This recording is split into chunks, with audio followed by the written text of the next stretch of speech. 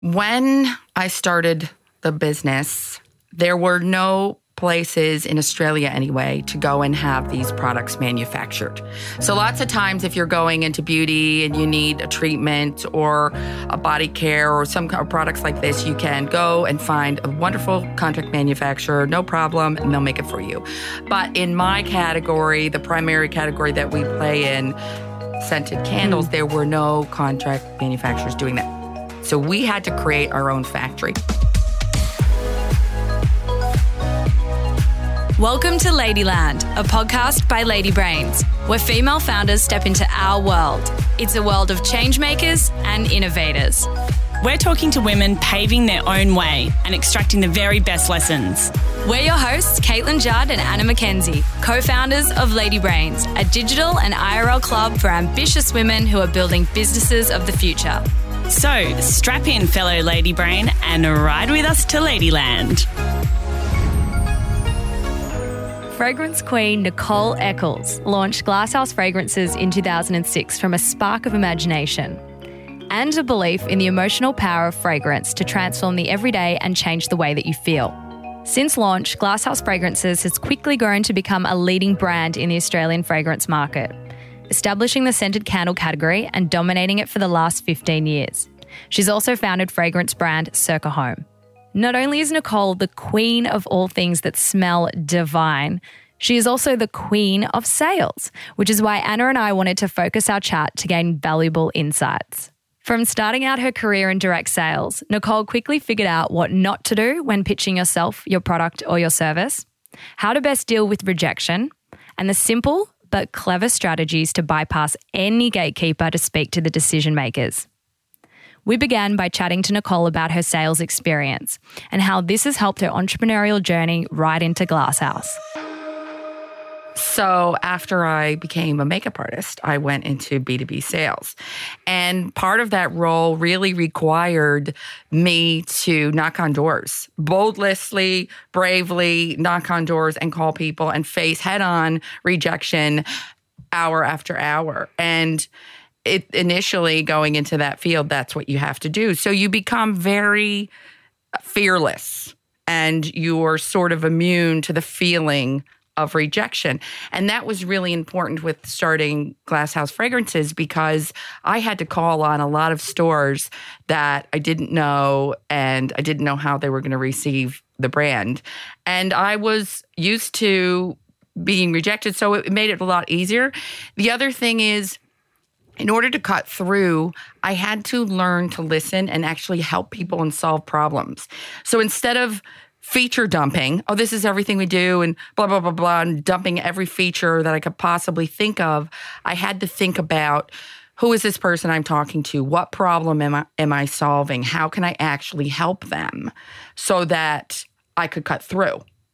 So that's kind of how that really helps me with the entrepreneurial task that I had to do for Glasshouse. We've had a few guests actually say something similar. You have to listen to the problems and then you have to offer the solution. What else have been some of your other, great sales techniques that have worked for you? Because obviously selling is just so critical in business, be it yourself, be it your product, your business. What's worked? What's had cut through? So I think doing the research about that customer before you speak to them, one of my great pet peeves is I am approached so much on LinkedIn, emails. I don't get calls anymore thanks to mobile. Yeah, that's past. But before that phone would have rung. And there are so many people that have no idea about my business or what we need, and they just constantly call you, and that's really annoying. Don't do that. Find out what that product or that customer or that business is about and work out before you contact them if you can genuinely work with them. Because otherwise you're wasting your time, you're wasting their time, it's not authentic. The reason I was credible in sales is because I was ready to walk away if it didn't make sense for both of us. So I had integrity and people trusted me because of that. And I would say, you do not need that. And I learned that when I was a makeup artist because the women that I would deal with, they actually wanted to buy everything. Money wasn't an issue for them at Saks Fifth Avenue. They wanted to buy everything, but they didn't need it. And I'd often say, come in with your shoebox, because they all had one, of stuff that you've purchased from other people in the past who sold you stuff you don't need. Let's go through it. And I built this incredible following of customers that trusted me because of that. Integrity. Yep. Yeah. It's interesting, actually. I was just thinking, we had a meeting with our mentor this morning, and she was talking about sales and how to pitch your idea to a customer or a client, and that you have to remember that you're pitching to a person. Even though it's a business, the person, you're speaking to a person. And so really getting into the psyche of that person is important to understand their problems and then present solutions. Is that kind of how you've thought about sales as well? Well, you have to think about, for me, absolutely. I thought about the business, what problem they had to solve, but then how does that relate to their role? What is their role in that organization, and how are they recognized, and what particular problem will they have? How can I help them in their role? And sometimes it's a matter of giving them that language so that they can then sell it to whoever they need to sell it to. But generally, I was adamant about going to the top. I would avoid gatekeepers like it was my job. And this is why it would be so much harder nowadays. I used to stay late in the office, and I'd call after 6, or I'd get in super early and I'd ring the phone. And I would get managing directors on the phone, no problem. Nowadays, unless you have their mobile number, you are not going to get them. So it's harder now. But that's how I overcame that too. I never tried to sell to someone who didn't make decisions. Right. So if it is a little bit harder to get to the top today, what can we do? How can we try and worm our way up the top? Bypass the gatekeepers. It's definitely creative. So you still have their address. I never get anything in the mail. And I'll tell you what, if I did, I'd be really impressed with the tenacity of that person to do that. To find out my address, to find out more about me, to write me a handwritten letter. That's impressive. You have to, it's harder. So you have to put the effort in. It's not going to come easy. Once you get in front of the right person, you've got to pitch them your idea, and you're probably going to come up against some objections. How do you deal with objections and prepare for that? So I learned a technique when I was in sales about isolating objections. Because lots of times someone will give you an objection that's vague, that you don't really understand. Stop right there. You have to understand it. And you have to keep probing and asking questions until you understand it. Because if you don't, it is a one-way conversation and you will not know how to resolve it. So it's all about asking the question, stop it. Can you walk me through what you mean by that? I didn't quite understand. And then once you know what it is, so and this is all very Dale Carnegie, isn't it, for me to sit here and talk about this, but it works. And then once you say, okay, so let's level with each other. If that's really the issue, and repeat it, this is what I used to do. And if we could deal with that and come up with a solution around that, would this work? And you just have to be really direct. And I think Australia culturally is different to the U.S., but I was selling professionally here. And one of, I think, the luckiest things about that is I was just myself. And people would just stare at me. They go, I literally would get people jolt back a little bit when I'd ask a question because I was direct, but I got away with it because I was American. Right. And nowadays I would never do that. I'd take a much softer approach. You can be soft and you can still get to the bottom of it, but you have to probe. Soft but firm. Yes, I think so. So, I mean, look, sales, the word can be a bit icky. It makes people feel uncomfortable having to put yourself out there and sell, especially yourself. I guess, I had a mentor that once told me, like, swap the word sales for serving. And, it which I love. Obviously, if you're not offering your product or your service, that it's kind of at the detriment to these people that need it, right? That's exactly right. I love that. Yeah. Well, and I loved it. And I know, I've passed that along to a few other people and they love that too. So, it's the serving rather than selling. Do you have any other techniques or anything else that you kind of will help you reframe the idea of sales, or someone that's listening that are like, oh, I hate sales? Well, I hate that people hate sales. Yeah. That's what makes the world go around. We're all buying something. Yeah. It's What true. we hate is we like to buy. We don't want to be sold to. So we like to discover. We like to purchase. We don't want to be forced. So sale is a process. It's a very practical process of a transaction. I just think that it shouldn't feel icky, and you should, as you said, it's about servicing. And sometimes when I was selling in my previous roles, I would think to myself, well, they're bad luck, because I actually think I could have helped them out there. It's just about reframing that narrative in your head, I guess. Correct. Around offering value as opposed to extracting money from a customer or client. Exactly. That's exactly what I think. Yep. So tell us when a sales pitch has failed horribly. What happened? What did you miss? So now that we're on the topic, I used to work for this company, and I sold media contacts in PR. And I was actually selling to a professional sales trainer, mentor guy. I don't even remember his name. And I walked into this room and I hadn't read his book. So I didn't know any of his techniques, and I did 101 How Not to Sell. It's a good book right there. It's a good book. Yeah. And he absolutely creamed me. And I was like 25. And he was like, so why are you asking me that? Why are you asking me that? Do you already know the answer? And he was like so aggressive and so bad and just rude. I think that sometimes you have to do your research. That's going to help. It won't annoy people. It'll impress them. The other big thing is they say you have two ears and one mouth. So you have to listen twice as much as you talk. And if it is one-sided, if you're doing all the talking, you are not going to find out the clues that are going to allow you to transact, help that person, because they haven't said a word. I guess it's all about, as you said, listening to understand the problem and then crafting your message so that it's a solution they can't say no to. Correct. Really? Correct. And be willing to walk away if you genuinely don't have a solution, because it is your credibility as a professional that is going to last a lifetime.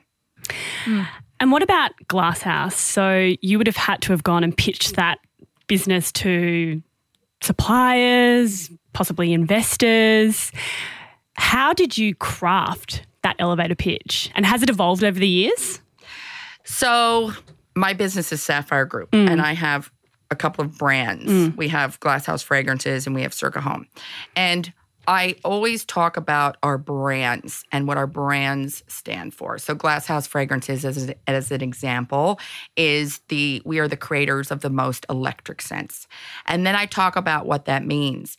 But it really depends on who I'm talking to. If I'm asking for investment in the business, I wouldn't start off with that. It's all about the listener and changing the message to that listener and sculpting it a little bit. I would say something completely different to a retailer, for example, going in to sell into a potential new retailer or selling an existing retailer a new product. So it is crafting the message, but what doesn't change is what we're about as a business and what we do and who our customer is. That doesn't change. So I talk a lot about that. So that's how I keep it together. And I think if you're going to try to pitch an idea for investment or pitch your business for investment, you need to go in you need to be prepared. People invest in an idea accompanied by a plan. And that plan needs to be defined in some way. Maybe not in an incredibly detailed way because you don't know yet. But certainly this is how I'm going to start. Success is going to look like this. I'm hoping by this stage, these are the milestones we're going to meet. This is how much money I'm going to need. This is what I'm prepared to give for that money. All of those details, you have a view before you have that conversation. And then once you have that, people also invest in people that have good instincts, that are confident and talented. So showing those aspects as well is equally as important as the idea and the plan. These are just all my little takes on it, ladies. I'm not saying Your lessons, which are The fabulous. gospel. I'm not saying they're right. These are my experiences. Love it. Great. So I want to talk about money, and in particular the early days with Glasshouse. You know, I think money can be such a barrier when it comes to building a business, and I know that we talk about it regularly every day. How did you come up with the cash for Glasshouse in those early days, and where did you invest it? So when I started the business, there were no places in Australia anyway to go and have these products manufactured. So lots of times if you're going into beauty and you need a treatment or a body care or some kind of products like this, you can go and find a wonderful contract manufacturer, no problem, and they'll make it for you.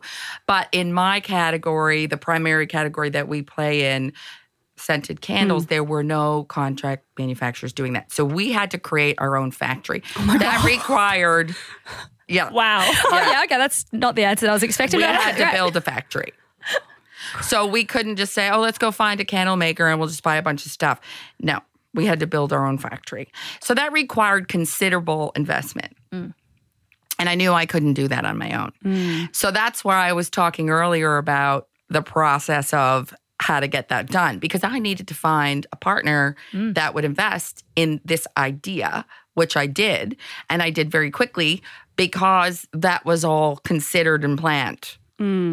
So the initial investment is from the co-founder. Yep. And that was in 2006. That is a huge investment for just an idea that you hadn't received kind of proof of concept or proof of demand for yet, right? Well, there was a step back. Okay. I did do a proof. Okay. So the factory came after a trial. So I Okay, had before okay. that, I was making these products in the kitchen. Great. And we had a few retailers that we worked with. And what we did was we made, I can't even remember, I think it was about 300 items, which you can make yourself in your kitchen. And I had a candle maker as well because I didn't have the first idea how to make a candle. And we selected a handful of businesses, retailers that were like-minded, beautiful shops. And we basically gave them the product and said, let's see how this works. And then we established a rate of sale, which you could multiple and scale, and you could see how that would look if it were to expand. That gave us the confidence to go, great, we can do this. We know this is going to work. I think it's such an important step, actually validating that your idea is going to have traction with customers. And we've spoken a lot about that, with previous guests in terms of tech products, like how you validate a tech product, but not so much about how someone's validated a physical product before and demand for the product. So that's really interesting. Yeah. And it's easy to do. Yeah. You just have to figure out how to do it. Yeah. Yeah. That old chestnut. So we interviewed another founder recently, Olivia from Silk. Yes. And she spoke to us about one of her early mistakes in the beginning of setting up her business, which was over-investing in stock. So she invested $50,000 in stock before the business even launched. And so she was sitting on that stock for a long time. How did you know how much to invest in stock in the early days? So we bought just enough for that trial. Okay. And the information from the trial drove the decisions around how much stock we needed. And the other thing is we're buying raw materials. We're converting them to finished goods in our factory. Yeah. So the conversion costs money because our candle makers, they're hand making all of these things.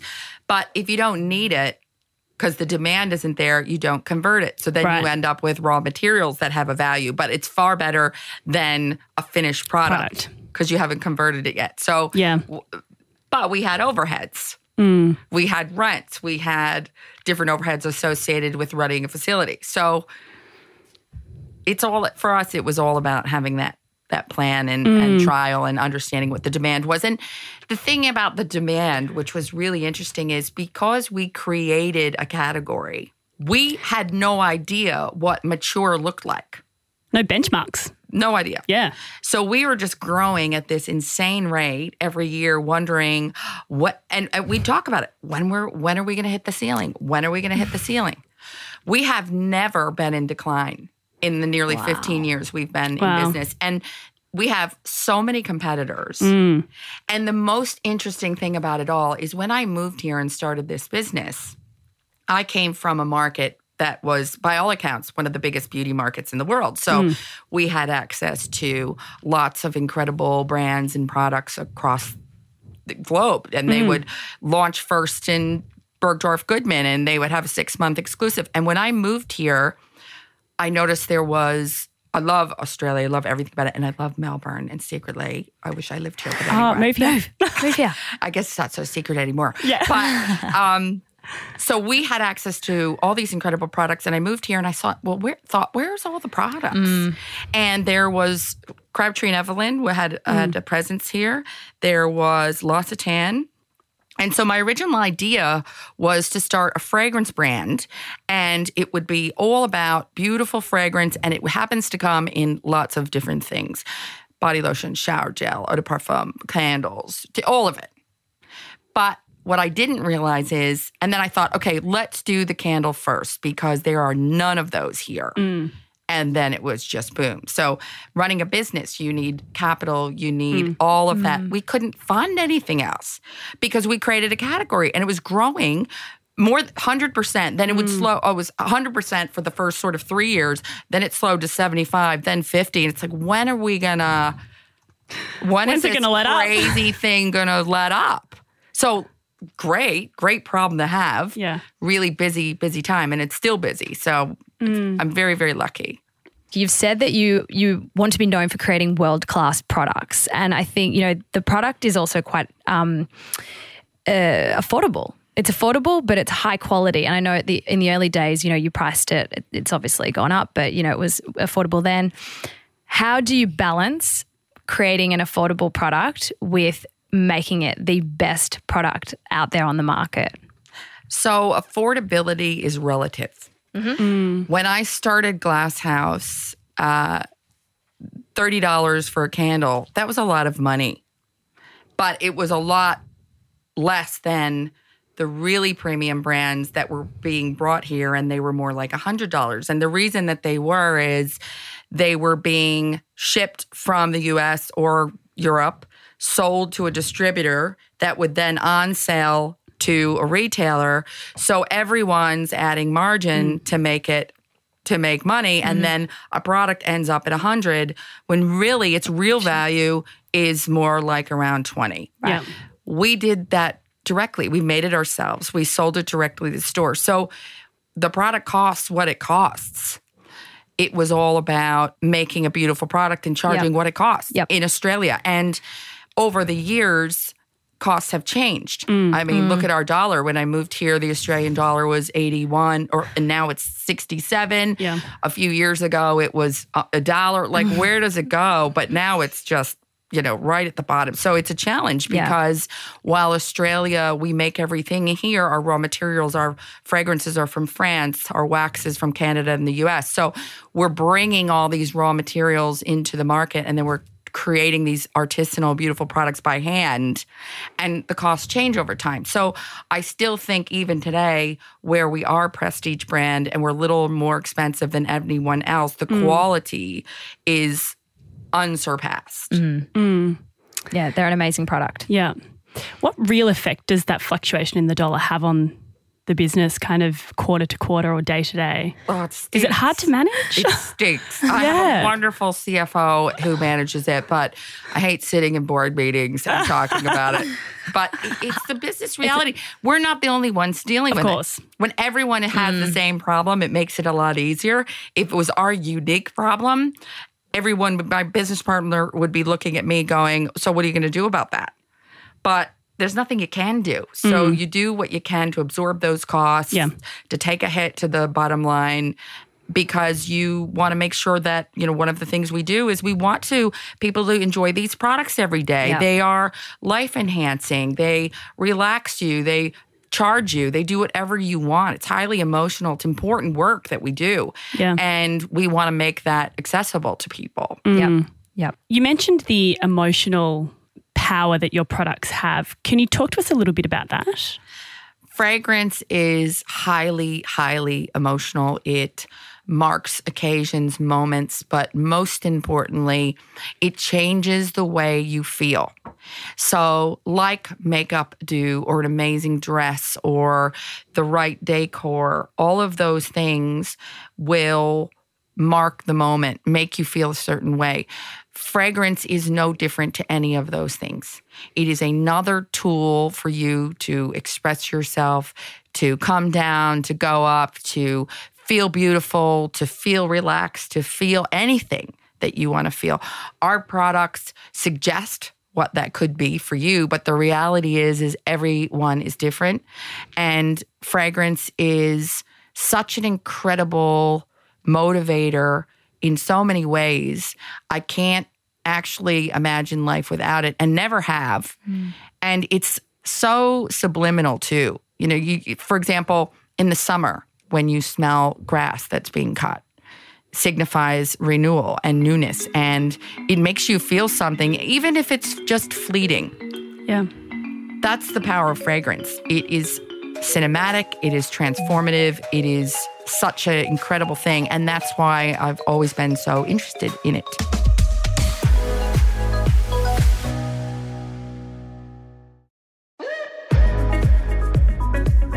I want to jump back to something you said earlier around you built a category essentially in this market. And I think, you know, you've spoken a little bit before about how timing was on your side. You recognised a gap and you worked really, really quickly to fill that gap through the creation of this brand.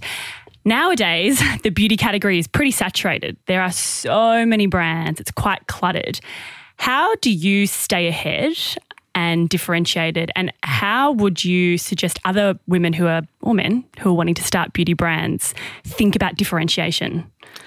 So we think and lead with our talent, with our heart. We think about what is new and different. I feel it is our Glasshouse Fragrance's responsibility to bring trend and newness to the Australian market. Somebody has to do that, and that is what we do. So I try hard not to pay attention to what everyone else is doing. Rather, we work with incredible perfumers. We are very lucky to work with some of the best. And it's because we are the size that we are. We can ring up the best fragrance houses. We can talk to them.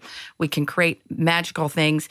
And it's all about the talent, and it's all about the vision about how are we going to create newness. And I hire and try to retain talented people that have zany minds, that just think absolutely outside of the box.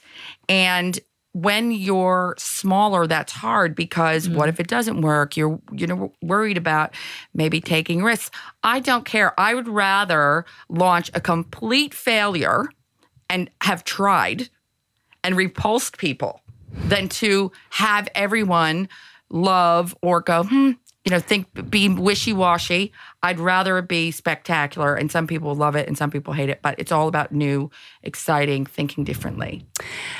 How do you think about an example like that and its effect on your brand? Or do you not really consider that when launching products?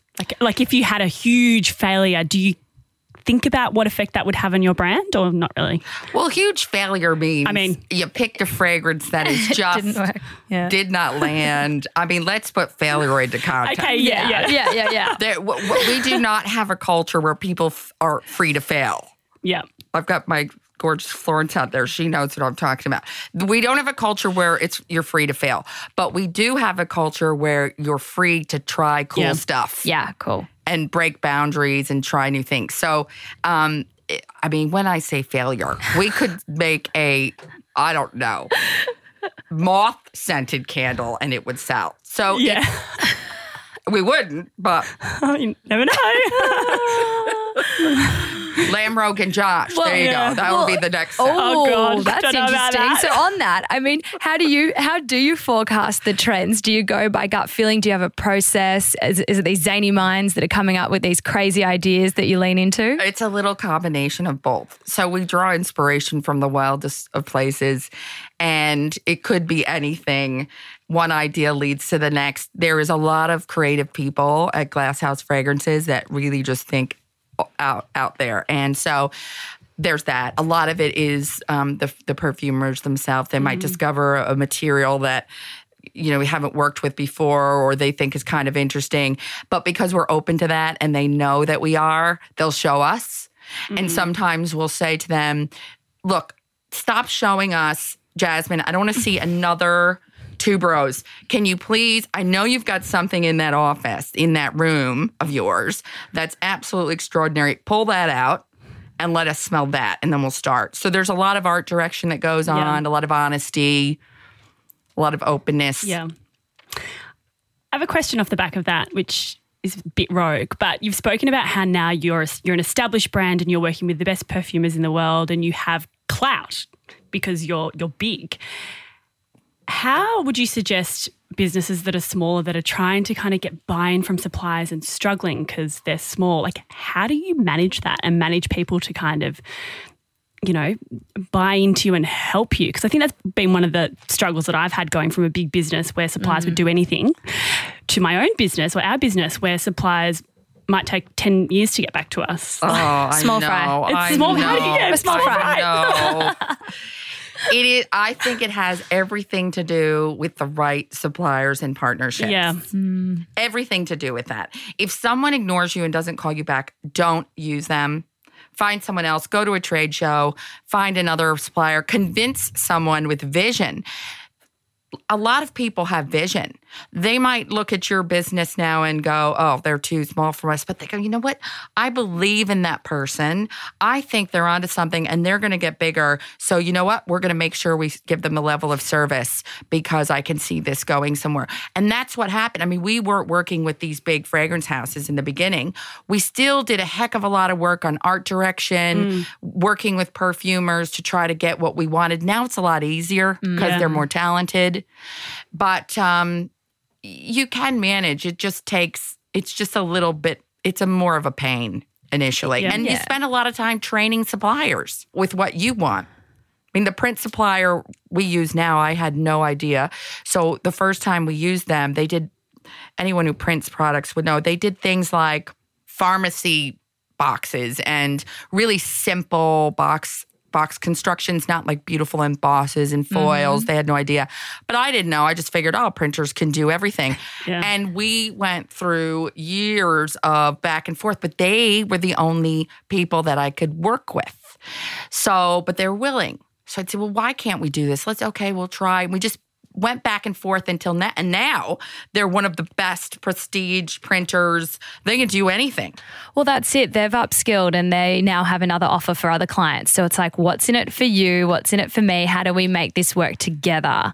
I love that. I think that's a really, great piece of advice. So we want to ask you about this concept of fast versus slow business, because we've spoken to a lot of founders who have a different take on it. And, especially in tech, in Silicon Valley, there's this whole mentality of move fast and break things, iterate, learn, test, move forward. Is that the kind of business mentality or philosophy that you adopt, or are you more of the viewpoint that slow, incremental, sustained growth is the right approach? It's a very tricky question because personally, and I think most people would agree, that slow feels better. You have time to think, you have time to work through things, you have time to consider, talk to others, make the right decisions. But for us, we didn't have that chance because we had the first to market advantage and the perceived entry barriers were low. So when the perceived entry barriers are low, people think, I'll get into that business. I can do that. And so that's why getting the customer base, building your business faster for us was so important. It took a few years before we had any competitors at all. That's crazy. It took a few years. Wow. And most people still think that, for example, candle making is easy to do. And anyone listening who's made their own candles knows that it is so not because they never come out the way you think they are.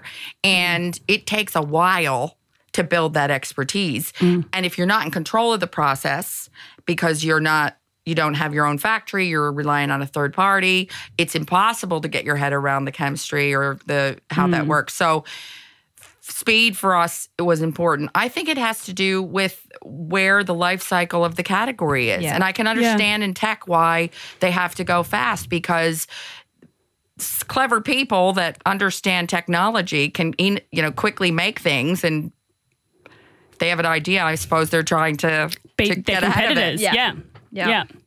Something we talk about a lot. We do, and finding that right balance. It's right. I mean, It doesn't apply to every, It doesn't. And look at candles, for example. Yep. If one more company, where can't you buy a candle nowadays? You can go to the petrol station and they're going to have one on the shelf. This is not the right time to enter. Folks, you've missed it. Stay away. You've missed it. I'm sorry. I don't know how you could out-innovate this category to get in. Yeah. You've missed the boat. You heard it here first. So that is a consideration. Definitely. Talking about considerations, you've said that, it's good to follow the money, right? Where the money's going to come in. I've heard you say that. And the lesson was to consider the outcomes of that decision that you make on the product and on the customer. Can you speak to that a little? If we're talking about decisions we make to retain more cash in the business, brand is first, customer is first. I have always believed that those have to be your priorities, and someone clever is going to work out how to make that all, that those dynamics from a cash perspective add up, or from a profit perspective. Yep. As long as you're not, there was a I Love Lucy episode. Do you remember the ones where they were making the salad dressings, the two ladies, and they were like, yeah, we sold like 5,000 salad dressings. And they were charging less than it costs to make them. Oh, God. So you can't do that. No. But what I mean is, you have to put the customer first. You have to put the product first. And it for us, we're building a brand. It's not a quick thing. No. We have aspirations of being the first Australian fragrance brand that has global reach. So part of the reason we've just launched this amazing range of lifestyle fragrances beyond home fragrance is because that is how we want to start with the end in mind. And when we start to export and build these other markets, that's how we're going. So that's an investment over time. For us, the big ticket is going to be at the end of all of that. Mm-hmm. Yep. I guess if you have that customer first lens, you're investing in ideas, products, services possibly that the customer will see value in, which ultimately should lead to more cash. Sales. Right? Yeah. Sales. I mean, you'd hope so. Absolutely. And brand loyalty and investing in the right people, the right chemistry, the right perfumers, all of that to build great products. But there are a lot of great products out there. So it has to be more than that. It can't just be a great product. You have to offer something else that takes that customer further than fragrance. And that's what we try to do every day. Can you give us some examples? Well, for example, when you think about the names of our product, Midnight in Milan, Forever Florence, Kyoto in Bloom, they're visceral. The back of our packs take you somewhere. We want you to go somewhere when you use our products. They don't just relax you like a lot of certain rituals that you have a glass of wine, lighting a candle. We want our products to take you beyond that. And we want our customers to know how the quality is absolutely, we do not compromise on that with what we make at all and never will, or on the fragrance. And the artistry aspect of what we do. So with the fragrance, the way we construct them, the way they're presented, they are unique. And that's really important in our industry. We want to change gear a little bit and ask you a couple of questions around cultivating confidence. We talk about this a lot with our guests and with the women in our community, and it feels like this idea of imposter syndrome is kind of a shared experience, particularly for women. Is it something that you still experience? I think everyone experiences that. There's this phrase, I wish I was the person I was pretending to be. And I try not to compare myself with others. I'm different in a lot of ways, and so is everyone. There's another phrase, don't be yourself, everybody else is already taken. So if you just focus on that, I find that look, I'm not the pinnacle of what a confident woman should be, but I certainly try not to feel insecure or spend all my time on Instagram wishing my photos look like that, or I don't really try to, because it's distracting. And we all have other things to think about, our families, our work, what makes us feel good. Anything that distracts from that is wasteful, I think. So stay in your lane. Stay in your lane. Speaking of lanes, you've said that starting a business is a marathon, not a sprint. When you feel like you've been running for a long time and your legs are sore, and you might fall down, how do you get back up? And how do you know you're in the right lane? Blind faith and is a bit of I'm in the lane, because it has to be felt. You can't always see it. You can't. So it has to be felt, not known. It's not known. It hasn't happened yet. So you have to have faith. I also think that it is my resilience, positivity, my belief that keeps me going. And I truly love what I do. If I didn't love it, I would have given up a long time ago, because it's hard. Yep. But I love it. And it's what I love to do. So that love keeps me in the marathon. Yeah. And sometimes you can burn out a little bit and you don't even know it's coming.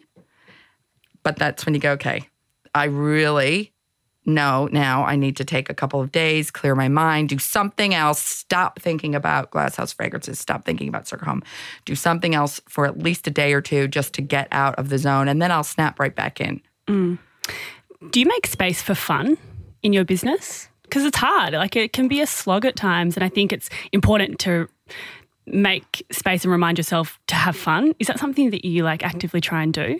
In our business, we actively try to do that. Yeah. Now, we are all very busy and we're all very focused. So we could probably do a lot more, but we have a job. So, but we certainly love to have fun. We love laughing. We have lots of different events we do at work. We have fun club. We have a really diverse group of individuals that work in our business from all over the world. So we all love food and cooking. So we have these big international food days. We celebrate every holiday we can, from Halloween to Chinese New Year. I mean, any reason to party, we'll have one. Oh, great. We're there. Can we have a joke? Send us the invite. That's right. We just had, we launched our incredible new website last week. We were day drinking. We had a magnum of, I don't know what it was. We had we had a Moet Magnum. Oh, hello. Hello. We were day drinking. It was great. I love it. We're in. Yeah. Yeah. Fishing me that question. Yeah. It was a good fish. What's one thing that you need right now? I was thinking about that question because I thought you might ask. And it is such a tough one because it's such a vulnerable question to ask. But the first thing that came to mind is that I wish this nasty coronavirus would go away because my good friend Chuck is stuck in his apartment and he's been in there for about 4 weeks in Beijing, and he called me, and the poor guy he's having a mental breakdown. So I want that to end. I would like the days to be longer, because I need to sleep in sometimes, and I cannot because I have to get to the office and have meetings because I'm often talking to people in the U.S. at 7 a.m. So I feel like as our international expansion plans are in progress, I'm working longer hours, so I would like longer days so I can still have my dinner and my glass of wine after work and still have all the things I want to have. Those would be, right when you say right now, those are the two things that come to mind right now. Yeah, they're tricky ones, aren't they? It's a tricky question. Tricky ones to solve, yeah. And if you could speak directly to someone that's listening who might be struggling in their business or in their role, they might be wanting to give up, they've kind of hit their tether. What would you say to them? What's one piece of advice that they can take away that can just help inspire them to keep going? I think that and look, I've I've had lots of examples when I'm in that sort of state.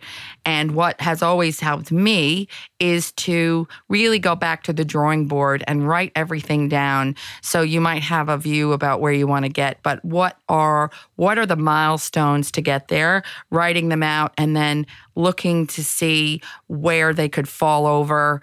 Do I not have enough money or time, or what is it? Or is it a really good idea that has legs, but I just need these 5 things to make it happen? And then having clarity around that, talking to others, getting their feedback. But then once you're clear about what the problems are, how do we individually work through those problems? It is really about that level of detail to work out if it's not an emotional thing. Mm-hmm. I don't think it should be. If you're leaving your job because you hate it, great, go find another job. But if you are leaving your job to start a business, well, that's a big deal. What is it that you're going to do, and how do you know you're going to be successful? And how are you going to protect yourself to make sure you can earn a living and that you'll achieve success? I guess it's taking the time out to be introspective, and as you said, sometimes you need that thought space, creative space to actually just go, okay, what are the problems? Why do I feel this? Yeah. And how do we overcome them? Yeah. Taking a practical approach to it. Yeah. We'd love to give you the opportunity to say thank you or give a shout out to a lady brain or a woman in your life that has given you a leg up or has helped you in some way with your business or your career. Okay, I can do that. So I want to give a shout out to Karen James. She's the founder of Commonwealth Bank's Women in Focus, without which I would not have had a network in the early days to help me challenge some critical business problems head on. Fabulous. Nailed it. And on that note, The power of networks, though, and the power of mentorship is just so important, isn't it? Even just for support and to draw on other people's expertise. And I know you've spoken about that before, but when you're dealing with difficult business problems, it can fester into a mental illness very quickly if you do not have people you can talk to about it. oh my God, that's so true. You don't know what you don't know. Totally. It is very simple. Yep. So how do you overcome that? You talk to people that are as clever as you are or more clever, that have more experience, that you trust, that you can lean on. And they're getting something out of it too. See, that's the thing. A lot of people think, oh, I don't want to bother that person. They're getting something out of it too. They are giving back their knowledge and expertise, and that feels good. I personally would love to help as many people as I can. And I don't have a lot of time these days, but I certainly make the time to grab coffee with people all the time. And I'm happy to sit with you and talk about your business challenges. And I may not be able to help, but if I can give you a jewel or help you with a problem, that's what people are about. Life is not, just to be in your vacuum and make money and feed your kids. It's about caring for each other and taking care of each other. And so I think that's really, really important, especially for all kinds of people that might feel a little bit marginalized. And women have certainly felt in that category when it comes to business. Yeah. And so I think that's really important. Women love to help. I mean, we all love to help people. So, yeah, I love that message. And you're helping by just sitting here chatting to us today. So thanks. And vice versa. Yeah. Thank you. Thank you. So many of us feel uncomfortable with selling ourselves. When we think of sales, we think of the sleazy car salesman. So thank you so much, Nicole, because this chat really reframed sales for us. One of our key takeouts is that sales actually makes the world go round. It's about problem solving, it's about adding value and building long-lasting relationships. So the good news is, even if it doesn't come naturally to you, there are a few simple things you can implement that will help you get your pitch across the line. Number 1, do your research. Only approach customers or clients that you can truly add value to. And when you meet them, have a solid understanding of who they are. Number 2, when you're selling, avoid the feature dump. Instead, listen, probe, and ask questions to uncover the real pain points and struggles. And lastly, craft your response so that it talks to how you can solve those specific problems you've just heard. And remember, you're not selling, you're serving. We'd love to hear your takeouts from this episode. If you also have any tips that might help someone else with selling, please share them with us. We're over on Instagram and LinkedIn at lady.brains, or you can shoot us an email. Yes, we are still on email at hey@ladybrains.com.au. Ladyland is hosted by Anna Mackenzie and Caitlin Judd. The producer is Brooke Carrigan. Audio production by Matt Nikolic.